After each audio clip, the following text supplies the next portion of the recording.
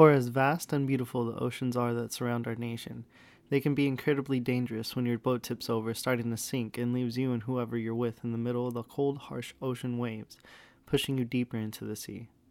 But for anyone wondering, that is why we have the United States Coast Guard at our service, founded on August 4, 1790, which has been dedicated to maritime security, search and rescue, and law enforcement over the seas.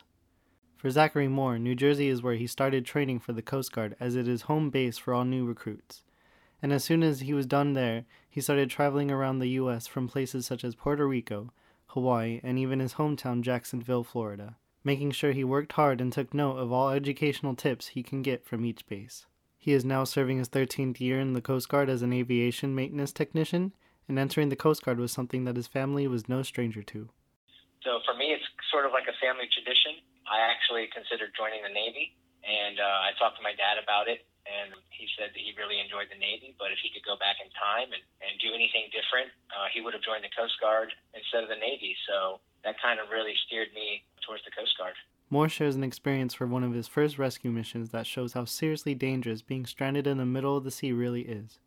The only rescue missions I was ever really involved in was a missing diver when I was in Hawaii, which unfortunately, by the time we found the person, they were no longer alive. But we did recover the remains and were able to bring those back to the family so that they could do a funeral service.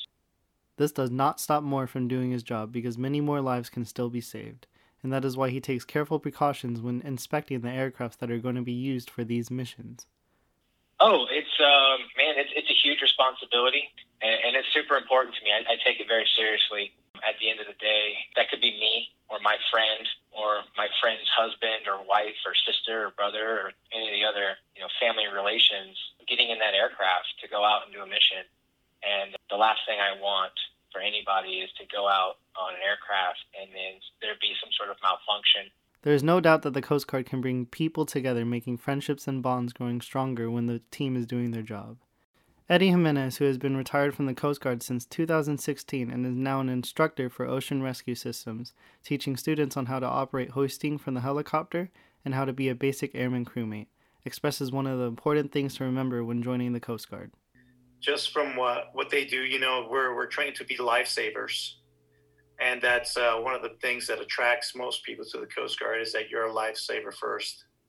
Jimenez, who has encountered many rescue missions, explains the feeling of getting called out for one. Obviously, always a rush, to go out and conduct SAR.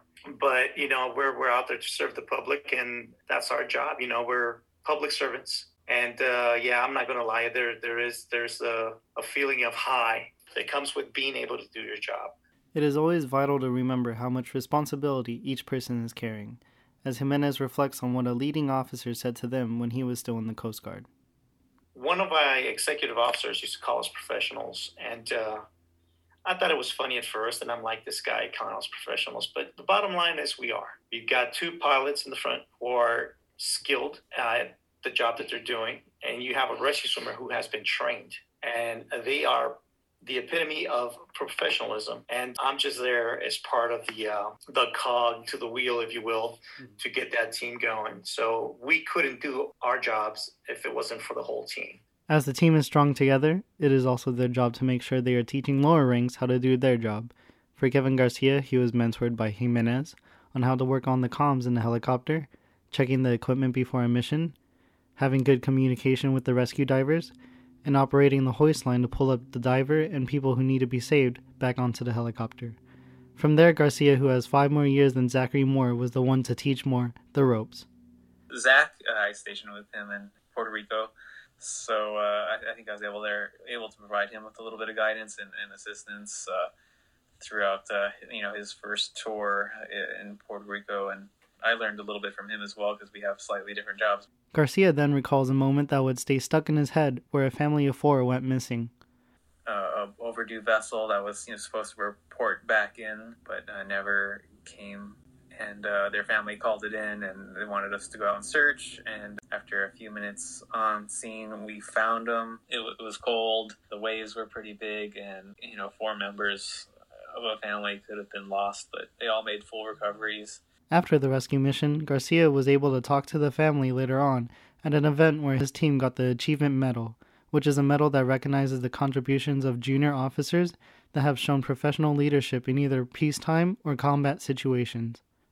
And I think probably my most memorable experience, because I got to meet the family later at the event and kind of get to know them on another level.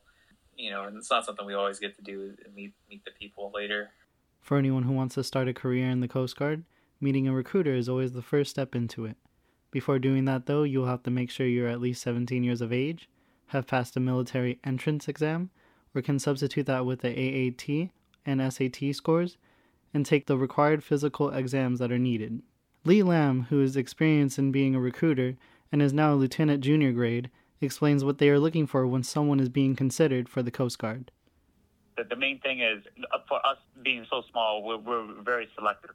People want to be in the Coast Guard. People just don't know what the Coast Guard is because we're so small. But once they get in, they're staying. So we look for what we call the whole person concept. Make sure this whole person able to fit in and become a team player and be able to assimilate into the culture, the military/civilian culture that we bring. Lamb describes his personal reason on why joining the Coast Guard felt like a good decision. The reason why I joined was to serve the nation before I got too old. When I got in, I was like, wow, look at all these benefits. Look at what I could do for my family. Look at this job security.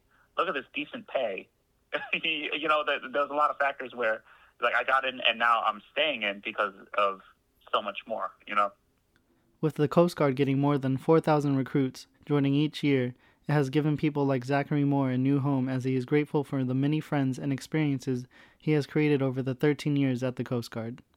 The one thing that I really, really appreciated about the Coast Guard was how close everybody is at work. I can go into work and lay out any problems that I'm having, whether it's work-related or whether it's in my personal life.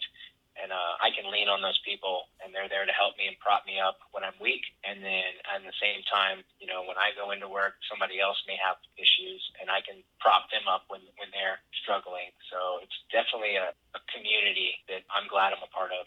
This has been Adrian Cortez reporting from KPC Radio. Thank you for listening, and have a wonderful day.